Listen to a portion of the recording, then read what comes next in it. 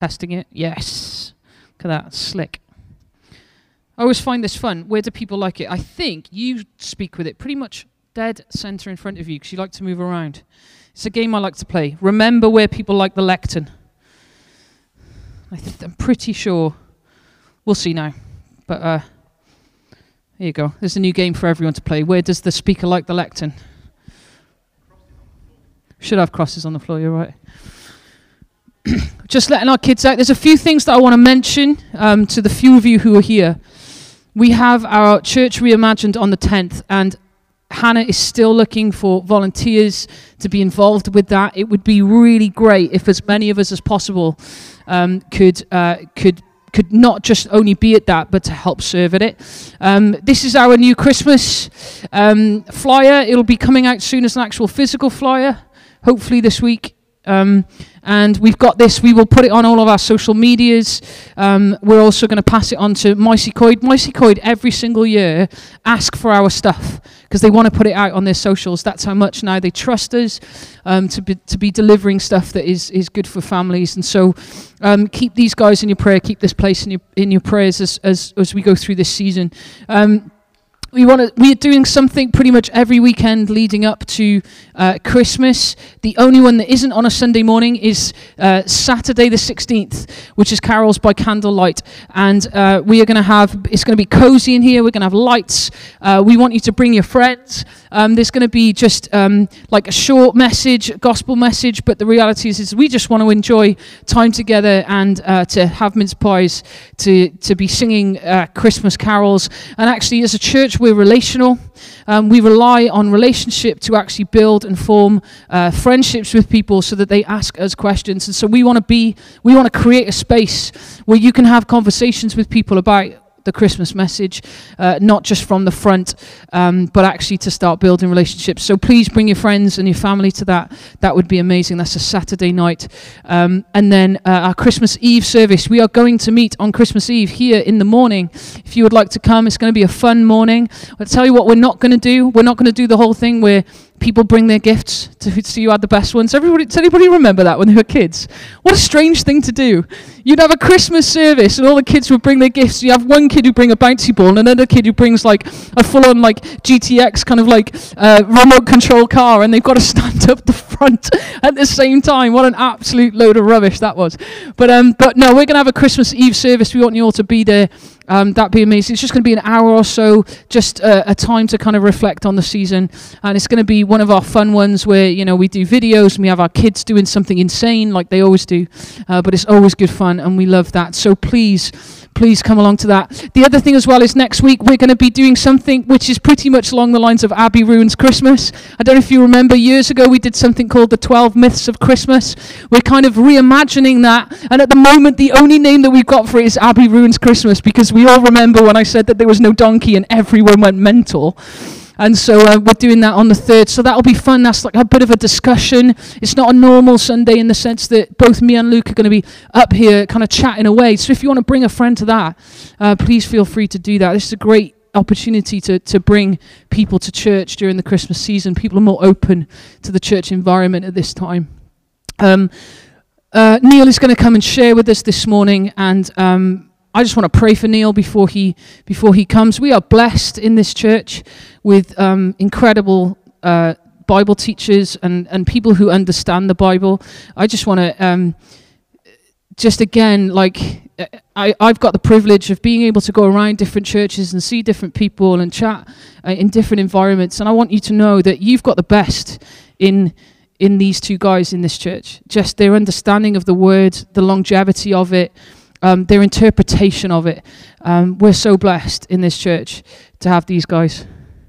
You're really good too, you know that, don't Thank you? you. I appreciate that. I'll take it. Yes, I'll take the tenner. I'll give you the tenner later. But thank you. We are so blessed in this church, and so if I can encourage you just in this moment as I'm praying for Neil, just ask God that He would speak to you. We want to prepare as best we can, but ultimately we want the Spirit to speak to us. And we always believe that. And so as I pray for Neil, can I just ask you guys to open your heart that God will speak to you through today's message. Lord, we thank you that Neil has prepared this week, and we pray a blessing on his preparation. Lord, we pray that as he speaks this morning, that he would be really clear with the message that you have to bring.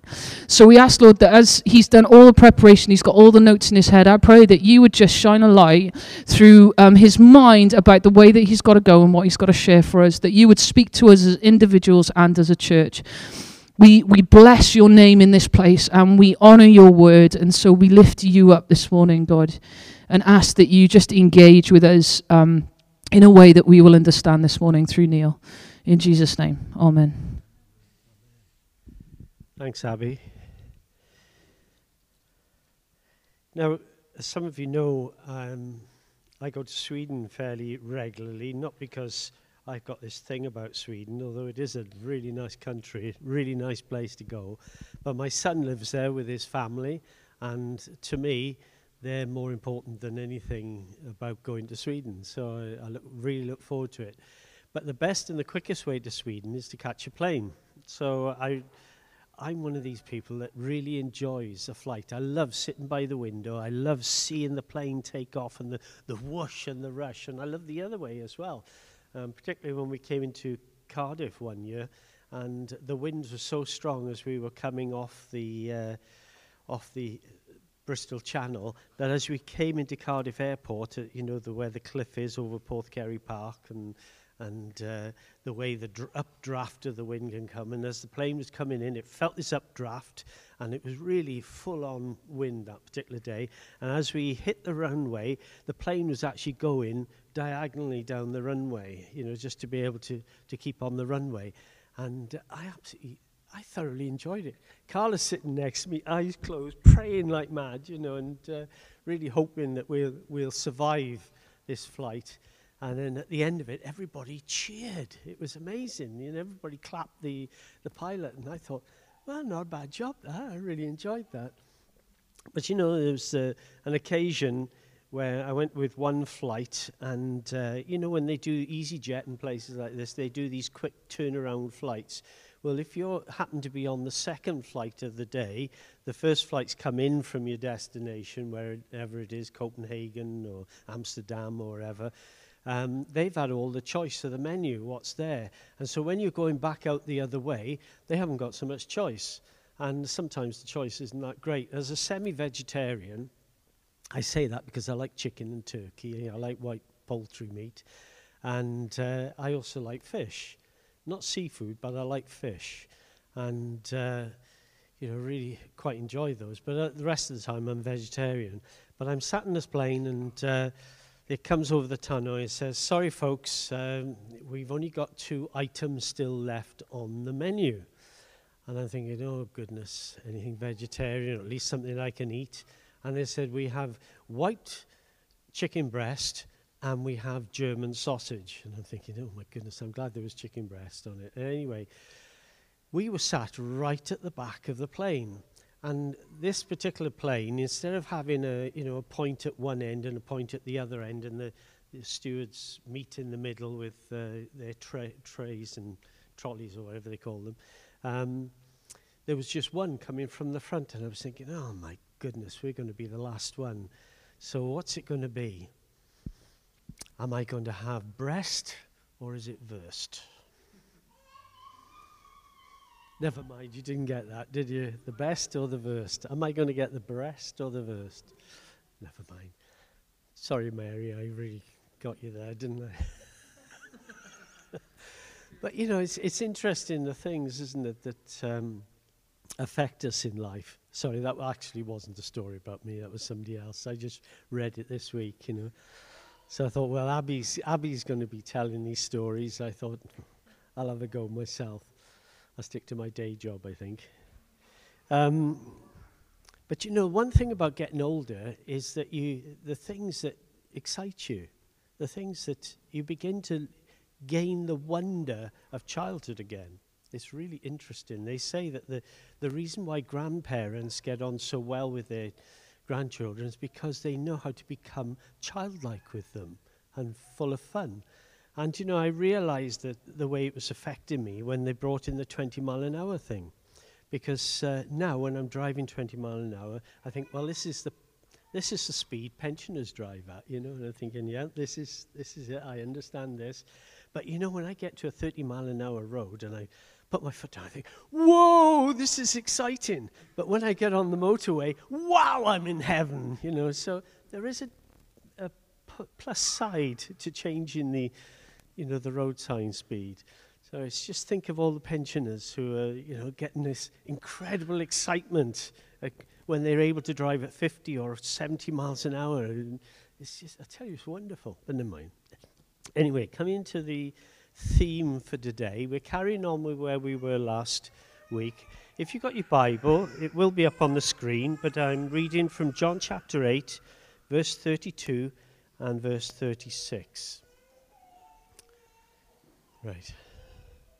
To the Jews who had believed him, Jesus said, "If you hold my teaching, you are really my disciples. Then you will know the truth, and the truth will set you free." And then 4 verses later, "So if the Son sets you free, you will be free indeed." Now, there's a word here that I skipped over for many, many years. And in some translations, they try to change the word in. But the NIV is good, it's kept it in there. And it's this word, had. Had. And it's an important word. As I was doing some investigation this last week about it, there was one particular theologian, Tasker, I think it's R.V.G. Tasker, who wrote a commentary on John's Gospel. And he says this little word has the sense of the past about it. And in a sense, if you think about it, I skim over it thinking, well, these are people who are believers. But actually, he said, those who had believed. And there are times when we meet people who at one time did believe. But something got in the way, something, maybe the pleasures of life, maybe the pressures of life, maybe certain circumstances they'd faced or whatever. And whilst they had believed in him, but that belief was now shaky or non-existent. And it actually answers the whole tenor behind the whole passage, if you read in this section, because Jesus is under attack.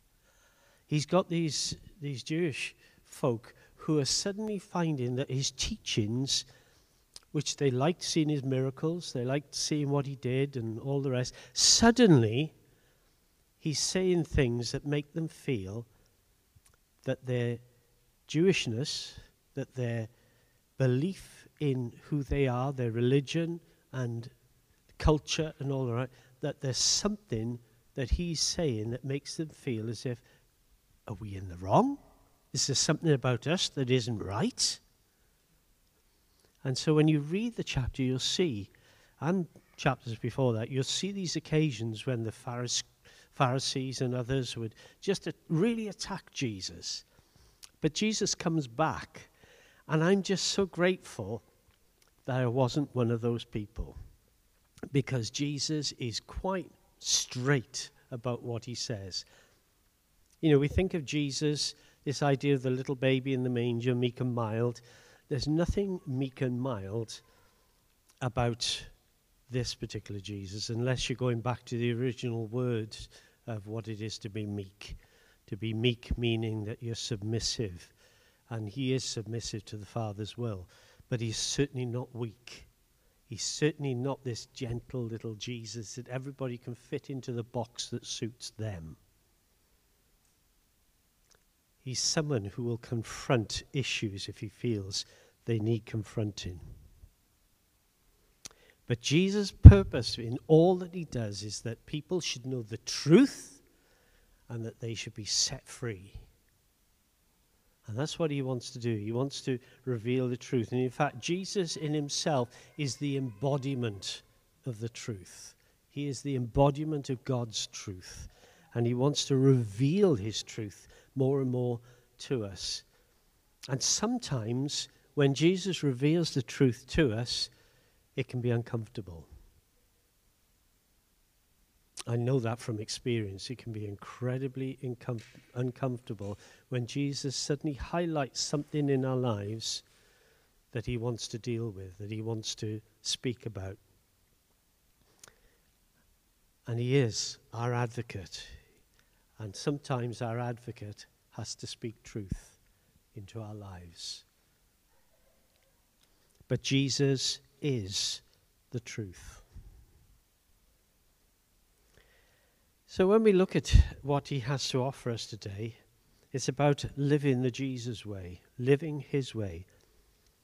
Not just liking what Jesus says and does, it's a life commitment to becoming more like him. So it's not just to come to church and say, yeah, I think Jesus is a great guy, and I sing these lovely songs about him, and it's great and all the rest, but it's actually taking it further than that, and it's saying, I want to hold on to, as Jesus put it here, hold on to his teaching. Because he says, when you do that, when you practice what he says, when you hold on to it and you make it yours, and you make it something you want to live out, then that's the commitment Jesus is calling to us to be disciples of his, to be apprentices of Jesus. He's calling us to that. But it all starts with us making a choice and entering into a covenant with him. And what I found as a follower of Jesus now for a long time, since I was 13 years of age when I made my first commitment to follow Jesus. When I first made that, it was a very powerful moment, because you hear people weeping their way to the cross, so to speak, and that was me.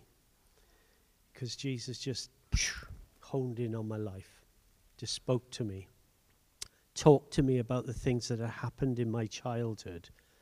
It's interesting, last week when I heard Luke talking about being lost in Marks and Spencer's, I had an identical experience as a child.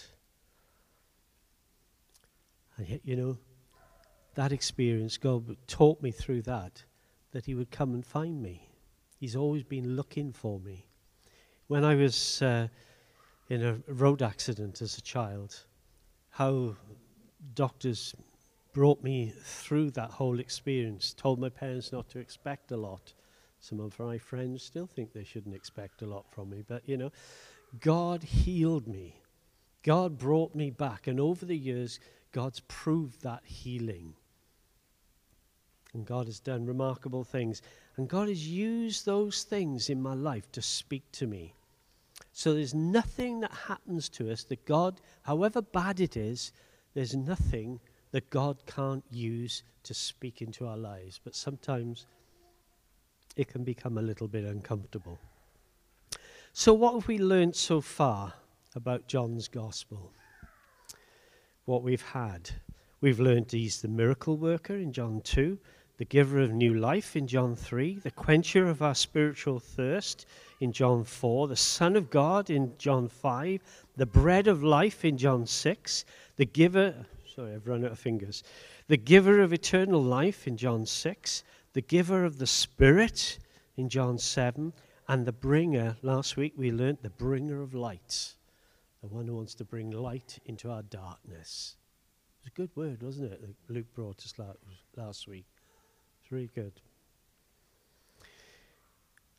But this one is where Jesus wants to bring us into freedom, wants to bring us into truth. Have you ever watched that? In fact, John chapter 8 and verse 53, it says, this is what the Jews are saying to Jesus. Who do you think you are? Have you ever watched that TV program on BBC One? Carla and I have been enjoying watching the catch-up on iPlayer. They're great. They go through all these celebrities who delve into their past with their family trees to find out who they really are, what their background is. And as they look into the past, as they look, some of them have some real big surprises. Some of them wish they'd never been asked to go on the program, because some of the things that come out really shock them. Some of them about their family's poverty, some of them about the criminals in their family line and various other things like that. Some of them find out who are musicians, have found themselves looking back at the family and find out that the history in their family of musicians has just been right the way through. It's been like a heritage to them. You know, there was, I've got a cousin who's really into the family tree, and on my mother's side, he's from my mother's side of the family. He's my mother's brother's, he's my mother's brother's son, if you can work that out. And he's about the same age as me, and we get together every now and again, and he tells me what he's discovered from going back through the family history. Apparently there was a vicar in the family who chose, as was his right apparently, I don't know if it's still true today, but as it was his right, to be buried under the altar piece under the altar in the church. And that was his choice, and he asked to be buried there, and so his bones are still there today, wherever this church is, somewhere in the West Country, because my mum's family are from the West Country. And I've got another relative who was condemned to be transported out to Australia for a minor theft. And he was in a prison on the side of the Thames. And there's a plaque there today in that part of London where on the Thames it tells you about this prison. But my cousin found out that this particular relative got pardoned. So he never ever went to Australia, never became one of the exported convicts. But he actually lived his life out in peace then and never did commit, from what I understand, any crimes after that. But you look back in your family and you find out all these details, all these things that happened. And he normally comes out with some gem every time I go there. It tells me about the family. Some of them make you cringe, and some of them you think, oh, that's nice, But very often we've got things in our family history we've realized we wish nobody else knew. There was one, I can't remember the celebrity's name, one lovely girl who spoke about her family history, how they come from the Caribbean. She was Afro-Caribbean, and how, she thought her family had been in slavery and then had managed to come over in the Windrush and generation and all that sort of thing. But when they went back in the family line, they found out that her relative was actually a free man who'd been a slave trader. And that hit her like a rock. It really did. It really shook her world to realize that a relative of hers had been a slave trader. So, these are fascinating stories when you look at them. And the question the question the Jews were asking of Jesus was, they were talking about the authority that he had to speak, who was his spiritual heritage. They were saying he was illegitimate. They were questioning who his father was. They were accusing him of being demon-possessed because he wasn't saying the things they wanted to hear.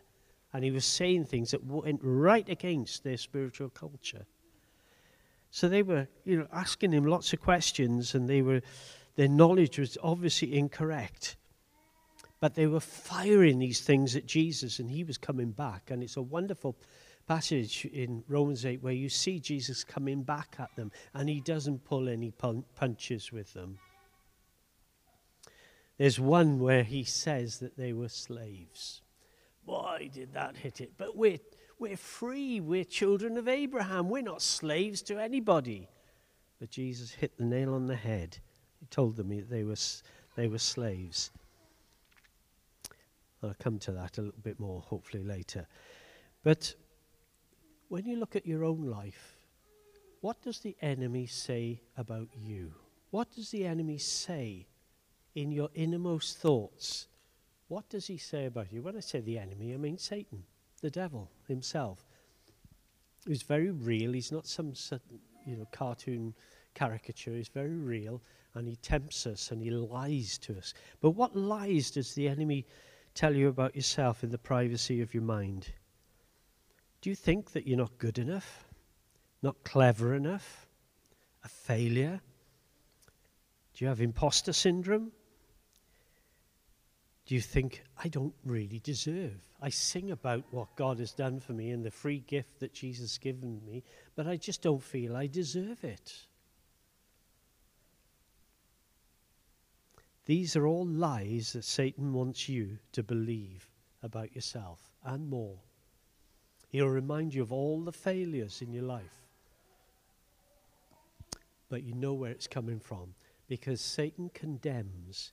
Now, God might convict you of sin. He might speak to you about something that you need to sort out in your life, but the enemy only ever condemns you. So if you've got a thought that's a condemning thought, you know exactly where it's coming from, because God wants to release you into freedom. You're a precious child of God with a hope and a future. God gave his son on the cross because he knows that you are worth it.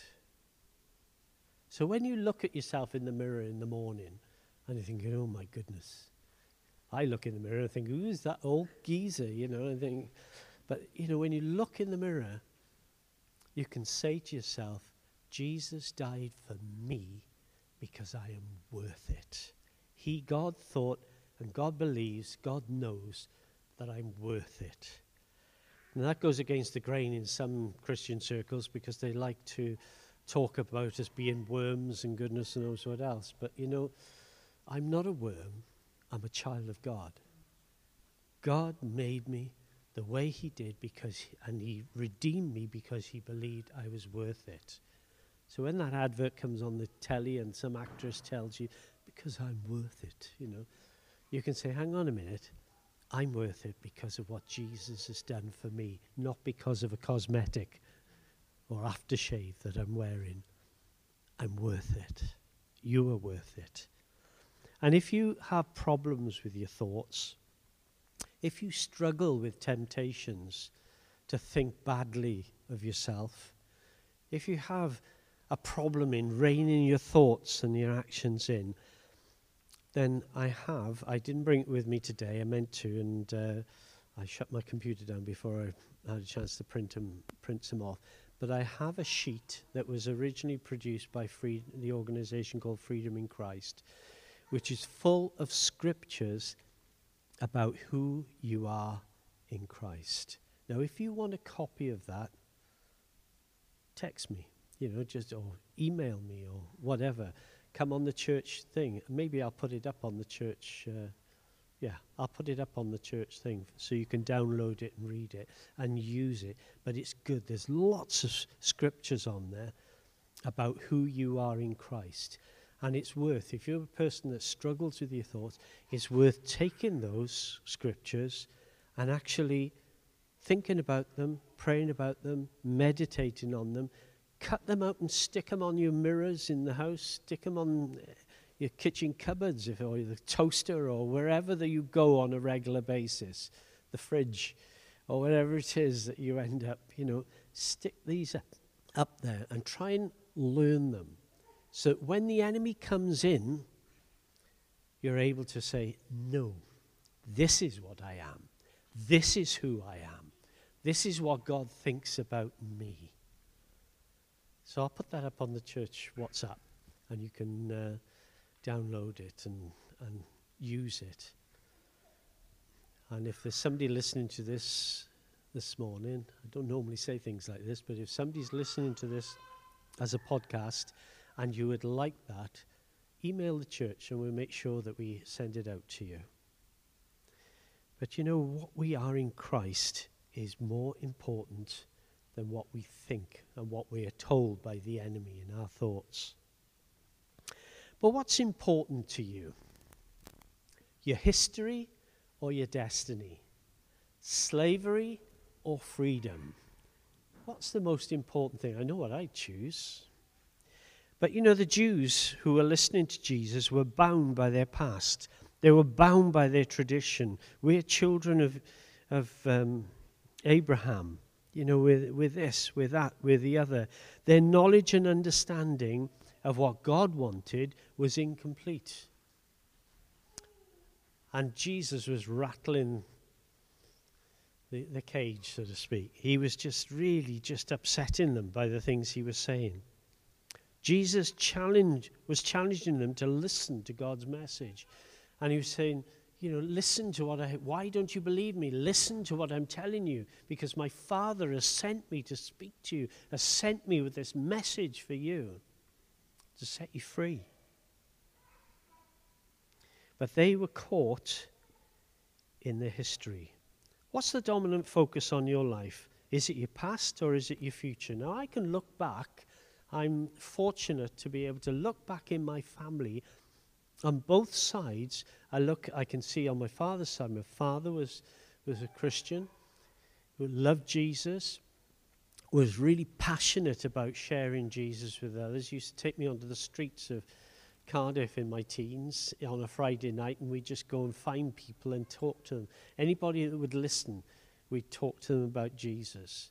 And we just try and engage people, which when they're going on a night out and their attention is elsewhere, it's not always the best of things, but he would do this. He was just so passionate about Jesus. His father was passionate about Jesus. He built, obviously with a group of other men, they built the Assemblies of God Church in Morriston, just outside of Swansea. They built that church, and first of all, it was one of these little corrugated metal churches, which you don't see many of those around now. And then they pulled that down and they built a brick church, and it's still there today with a congregation worshipping the Lord. And my grandfather was part of that pioneering group. Now, my dad was a minister. My grandfather was what they called an overseer. He, when they didn't have a minister, he was the deacon who was in charge of making sure the church was okay, and both of them were preachers. Not only that, but my grandfather's mother, when he went off to war, because he became a Christian in the trenches, all because his mother gave him a Bible. She stuck it in his rucksack or whatever it was, his backpack or whatever, and he took that with him into the trenches. And he read that Bible while he was there he was a sniper out in the Somme, and he was one of these guys who would sneak up over the top and, you know, look for targets and shoot them. And he was he used to love to smoke his woodbines, and he was a real man of the world, full of tattoos and all the rest. He was, but God got hold of him in the trenches, and he gave his life to Jesus.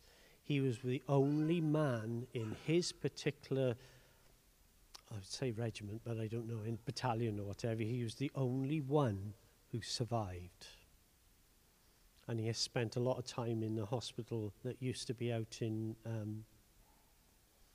Wenvo way, just recovering with his lungs and everything else, because he got mustard gas poisoning, and he wasn't supposed to have saliva, but God healed him, and he had saliva, and he was a medical mystery, because they used to have him up on whenever they had medical students coming and that, they would roll him out and they say his history, and they say he got gassed by mustard gas and all the rest, and he shouldn't actually have saliva in his mouth, but he has.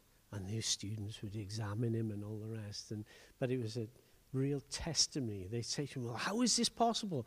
And my grandfather would never miss a trick. He would always tell them about Jesus and how Jesus had healed him. But then going on to his mother was part of a team of women who built a Methodist church in Plasmal in Swansea.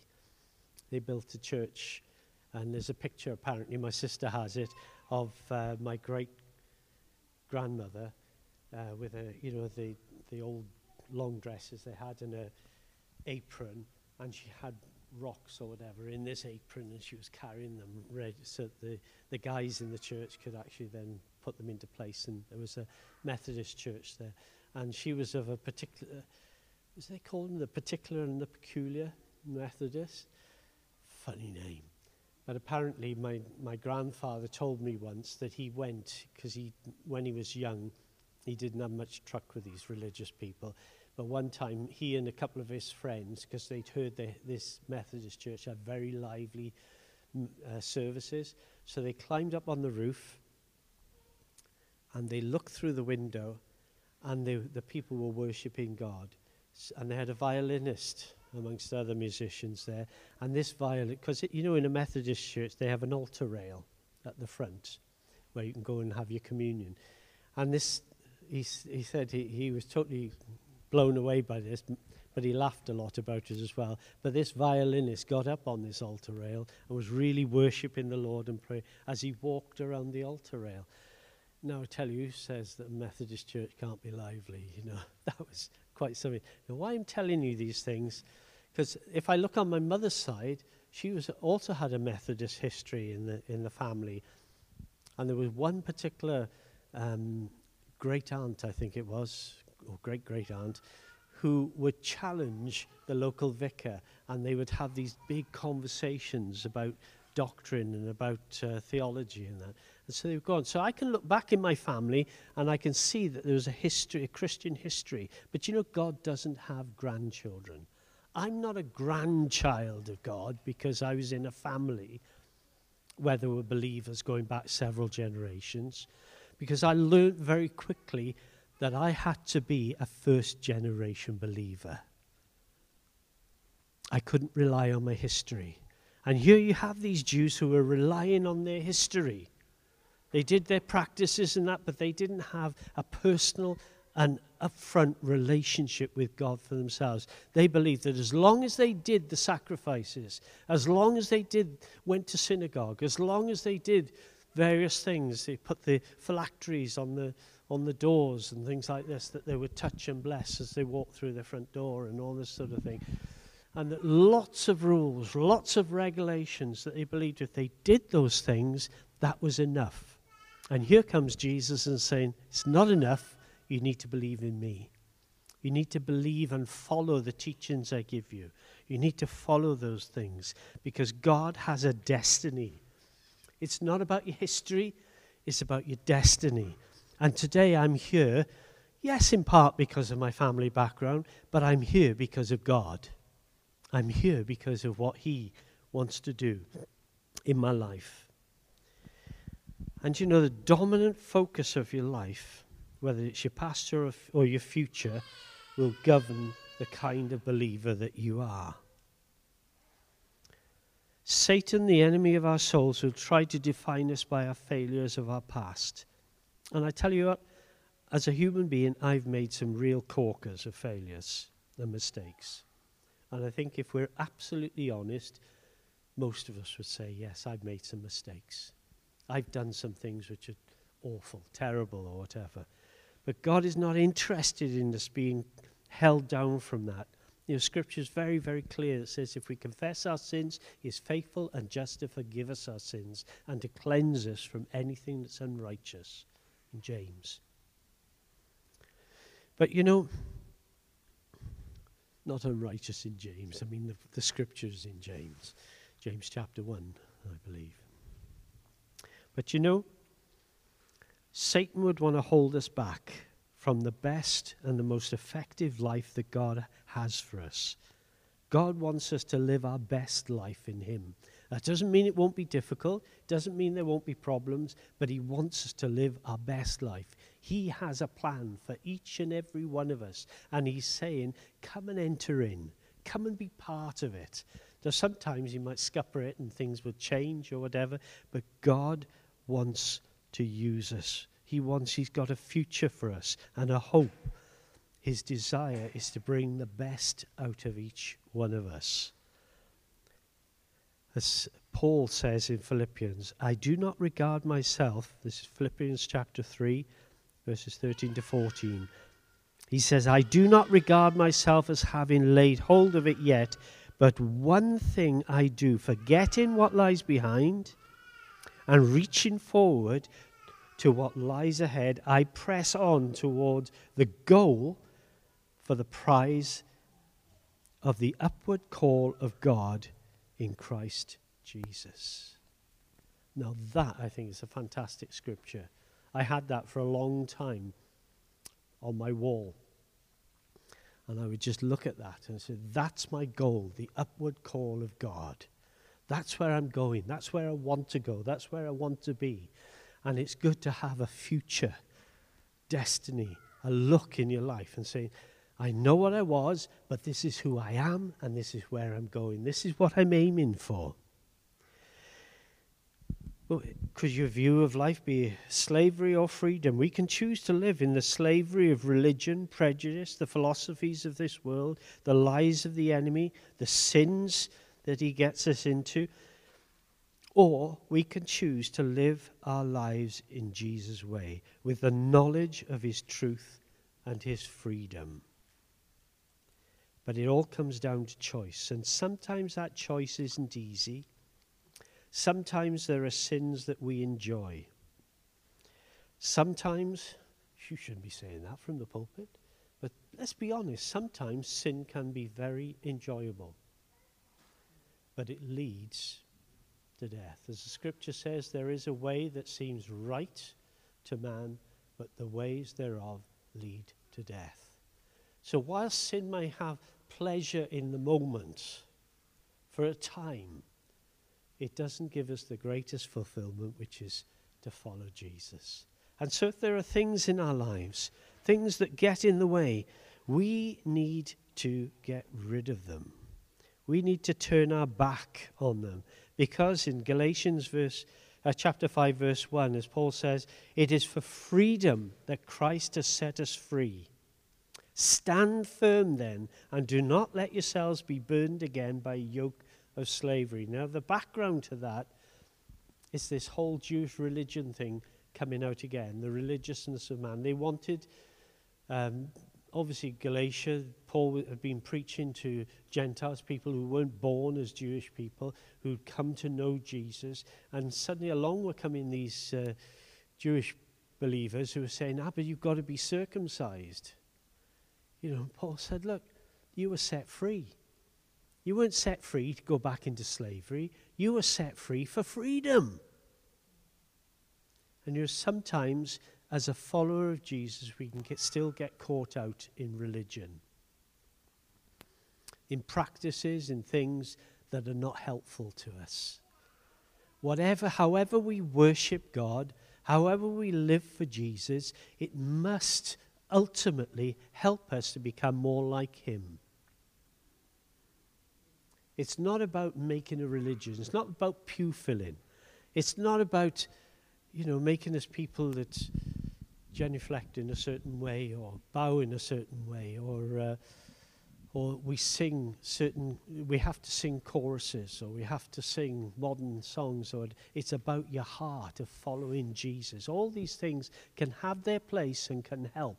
But ultimately, it's about following Jesus. It's about being like him. Jesus didn't want us to stay in slavery. And if there are things you're struggling with in your life that you feel enslaved to, it can be a thought pattern, can be anything that you're doing. It can be a sin, a very private sin or whatever. If you're caught up in something where you're not free, God wants to set you free. And if you can't do it on your own, remember, I love the story of Lazarus coming out of the grave when Jesus told him to come out. But Jesus then turned to the other people who were there and he said, take the grave clothes off him. And whenever we're caught up in anything that's ungodly, anything that's sinful, it's like the grave clothes on Lazarus. And God wants to set you free. He wants to set you free, but he may need others to come alongside you to pray with you and help you. And if you are struggling with something, talk to somebody you can trust. Come to somebody you can trust, and ask them to help you through. Be accountable to them so you can overcome whatever that thing is, that they can always ask you the awkward questions. Are you still struggling with that thing? How are your thoughts this week? How's your lifestyle? You know, are you living? Are you choosing to go God's way? And you know, God will set you free. But sometimes it needs to be in the company of community who can pray for you and love you through it. So we're called to live the Jesus way. We're called to be like him, to hold on to his teachings, choosing to build our lives on Jesus' teaching, learning and living out what Jesus taught. Now, I haven't got it all together on this one, I have to say. I'm still learning, and it is a lifetime's learning experience. It's not just an intellectual assent to Christian doctrines. You know, that you can know a list of Christian doctrines. It always used to be on a church where, well, before they had websites, but every church denomination would have a booklet or something, and it would always give you a list of all their doctrines, all the things that they believe in. And those things are good. There's nothing wrong with them. It helps us to keep within the truth.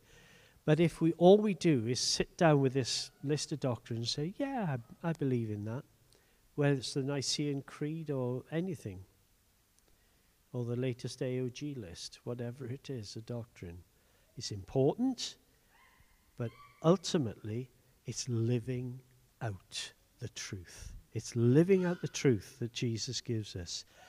And it always reminds me of this, the challenge that Joshua gives in Joshua 24 verse 15. He says, you must choose for yourselves today whom you will serve. As for me and my family, we will serve the Lord. It's a choice. Our Christian life is a choice. It's like marriage is a choice day by day to love the person you're with, even if sometimes they do things that irritate you. It's choosing to love them. Marriage isn't about a lifetime of romance, although romance is something that can be cultivated. It's about a life of making choices. Making choices. When the grass seems greener on the other side, when you see somebody else's partner, husband or whatever, or wife, and you look at them and think, wow, I wish my partner was like that. I tell you what, it's never greener on the other side, because everybody has their issues. But being faithful to your partner is a choice you make day by day, moment by moment. Same with friendship. You can fall in and out of friendships as much as you like, but the friendships that last are the ones where you choose to love each other despite what you know about each other, despite what goes on in each other's lives, to choose to love them, even on a bad day. Choose to go the Lord's way, to serve the Lord. It's knowing the truth. Going Jesus' way is knowing the truth. Jesus is the embodiment, as I said before, of God's truth. Knowing Jesus is to know the truth about him and about ourselves. Jesus answered in John 14 verse 6. Now I'm giving you a spoiler alert on this because this is coming up in the future and I'm not sure who's speaking on this yet because I don't think we've got that far, have we? Oh, we have. All right. Maybe. Okay. But the verse is this. Jesus answered, I am the way. I am the truth. I am the life. No one comes to the Father except through me. I had a very interesting conversation with somebody of a Baha'i faith once, and they were coming out with all these things, and the husband was a Christian, Catholic Christian, but still he was a Christian, very devout Christian. And this lady was talking to me about her Baha'i faith and how she followed the teachings of this particular man. She said, of course, everybody can be part of the Baha'i faith. Doesn't matter where you're from, if you're a Hindu, a Muslim, a Christian, a Buddhist or whatever. You can belong to it. And you can find God through it. And I remember suddenly saying to this lady, as your husband knows, Jesus said, I am the way, the truth, and the life. Nobody gets to God except through Jesus. Now that did shut the conversation up. But I thought it has to be said. And the older I get, when I hear this stuff being said, at one time I used to be very conciliatory and try and find these days I think, listen, life is finite. I've either got to say it as it is or just let it go into the ether. Because I think there will come a point when I come before the Lord, I want to hear him say to me, enter in, thou good and faithful servant. Enter in. I want to be good and faithful in God. I don't want to find there's a whole list of things that I could have said or could have done, and there probably are. What is known very often as sins of omissions, the sins where the things we should have done, the things we should have said, the thoughts we should have had, but we didn't. The sins of omission. But we know the truth.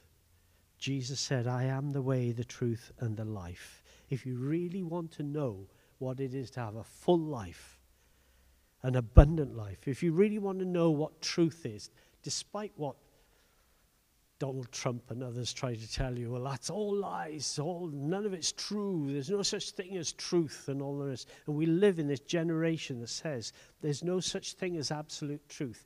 I've got a wake-up call for this generation. There is. The absolute truth is Jesus and his teachings and his ways.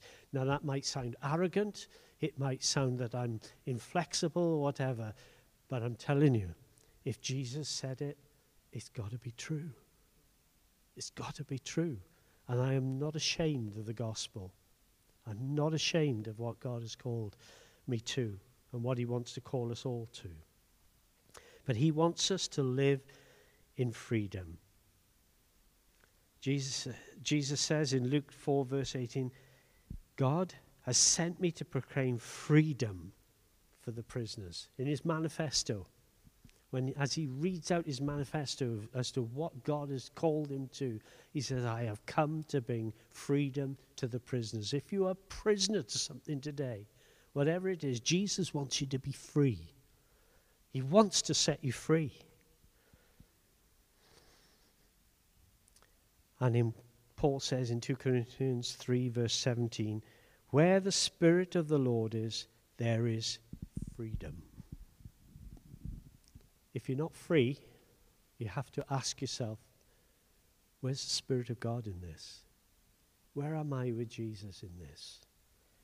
But Jesus, where Jesus and the Spirit of the Lord is, there is freedom. So there's a choice we all have to make, and we have to make them daily. I've had to make the choices to follow Jesus a lot in my life. You think that the only choice you make is the choice about following Jesus when you actually get converted, when you actually choose the first time. But I'm telling you, it's an ongoing thing through your life. Choosing to follow Jesus, choosing to go the Jesus way. As I said earlier on, God has no grandchildren, only children. So you can look back on your family history. God's not interested in that. He's interested in you being his child and his alone.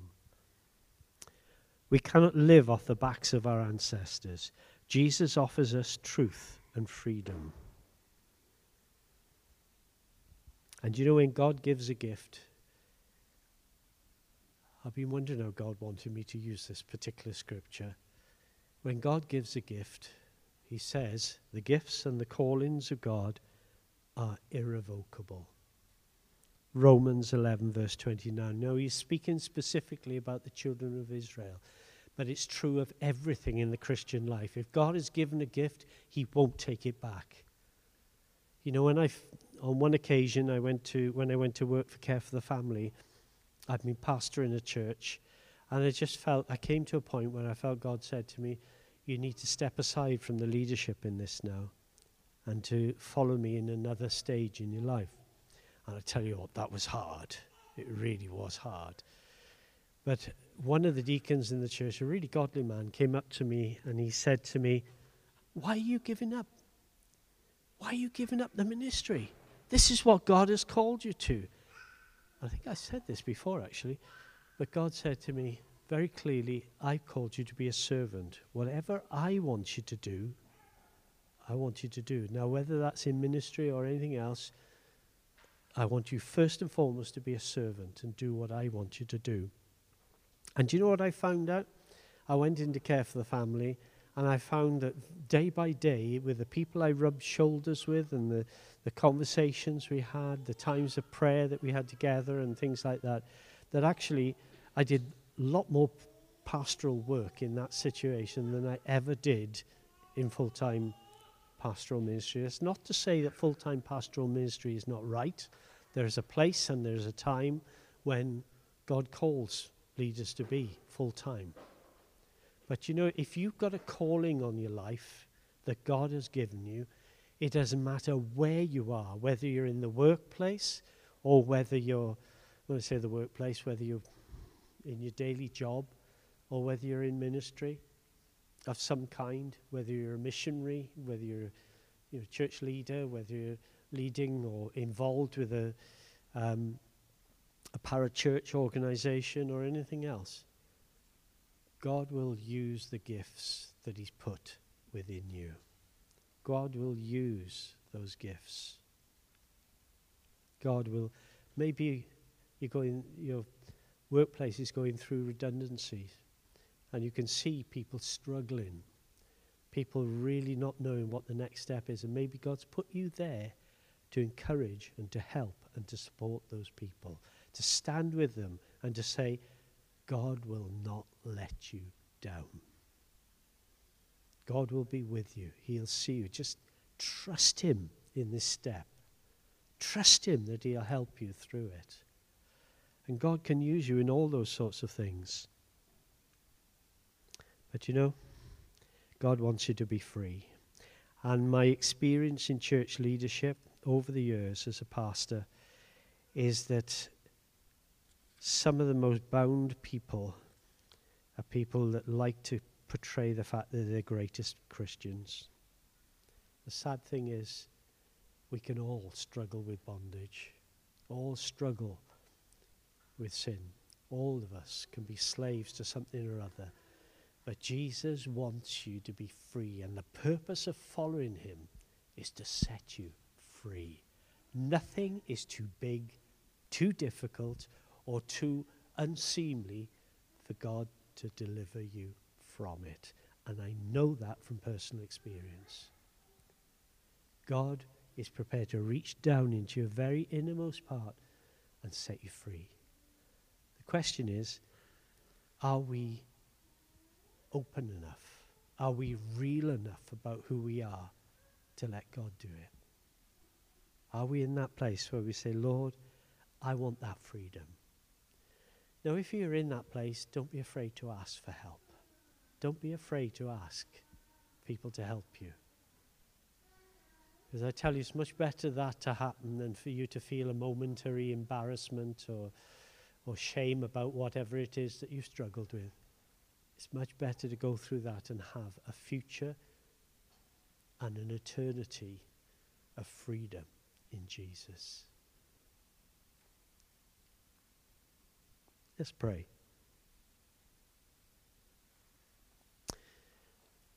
Father, I thank you for our listening ears today. Lord, I haven't had my time clock with me today to tell me I've gone over time, so I haven't got a clue how long I've spoken today, but I thank you for the patience of these good folk here today to listen. But I pray that you will take what I've said today, even if a lot of it wasn't relevant to individual lives. But Lord, if there are things that you've said to individuals today, to all of us, that you want us to deal with, even me, because Lord, I know I'm not above any of this. As Paul was able to say, I am the chief of sinners. Lord, we all know how that feels. But I ask, Lord, today that you would come and set us free, that you come and take our lives and set us free. Come and seek out those who can help you if you need it, whether it's prayer afterwards or while the worship's going on now. If you feel, I want to break this bondage, maybe you don't feel comfortable enough about sharing it, but you just want prayer, then don't be afraid to go to one of the leaders or whatever and say, will you pray for me? I just have an issue I need to deal with. Don't be afraid to ask. Bless you.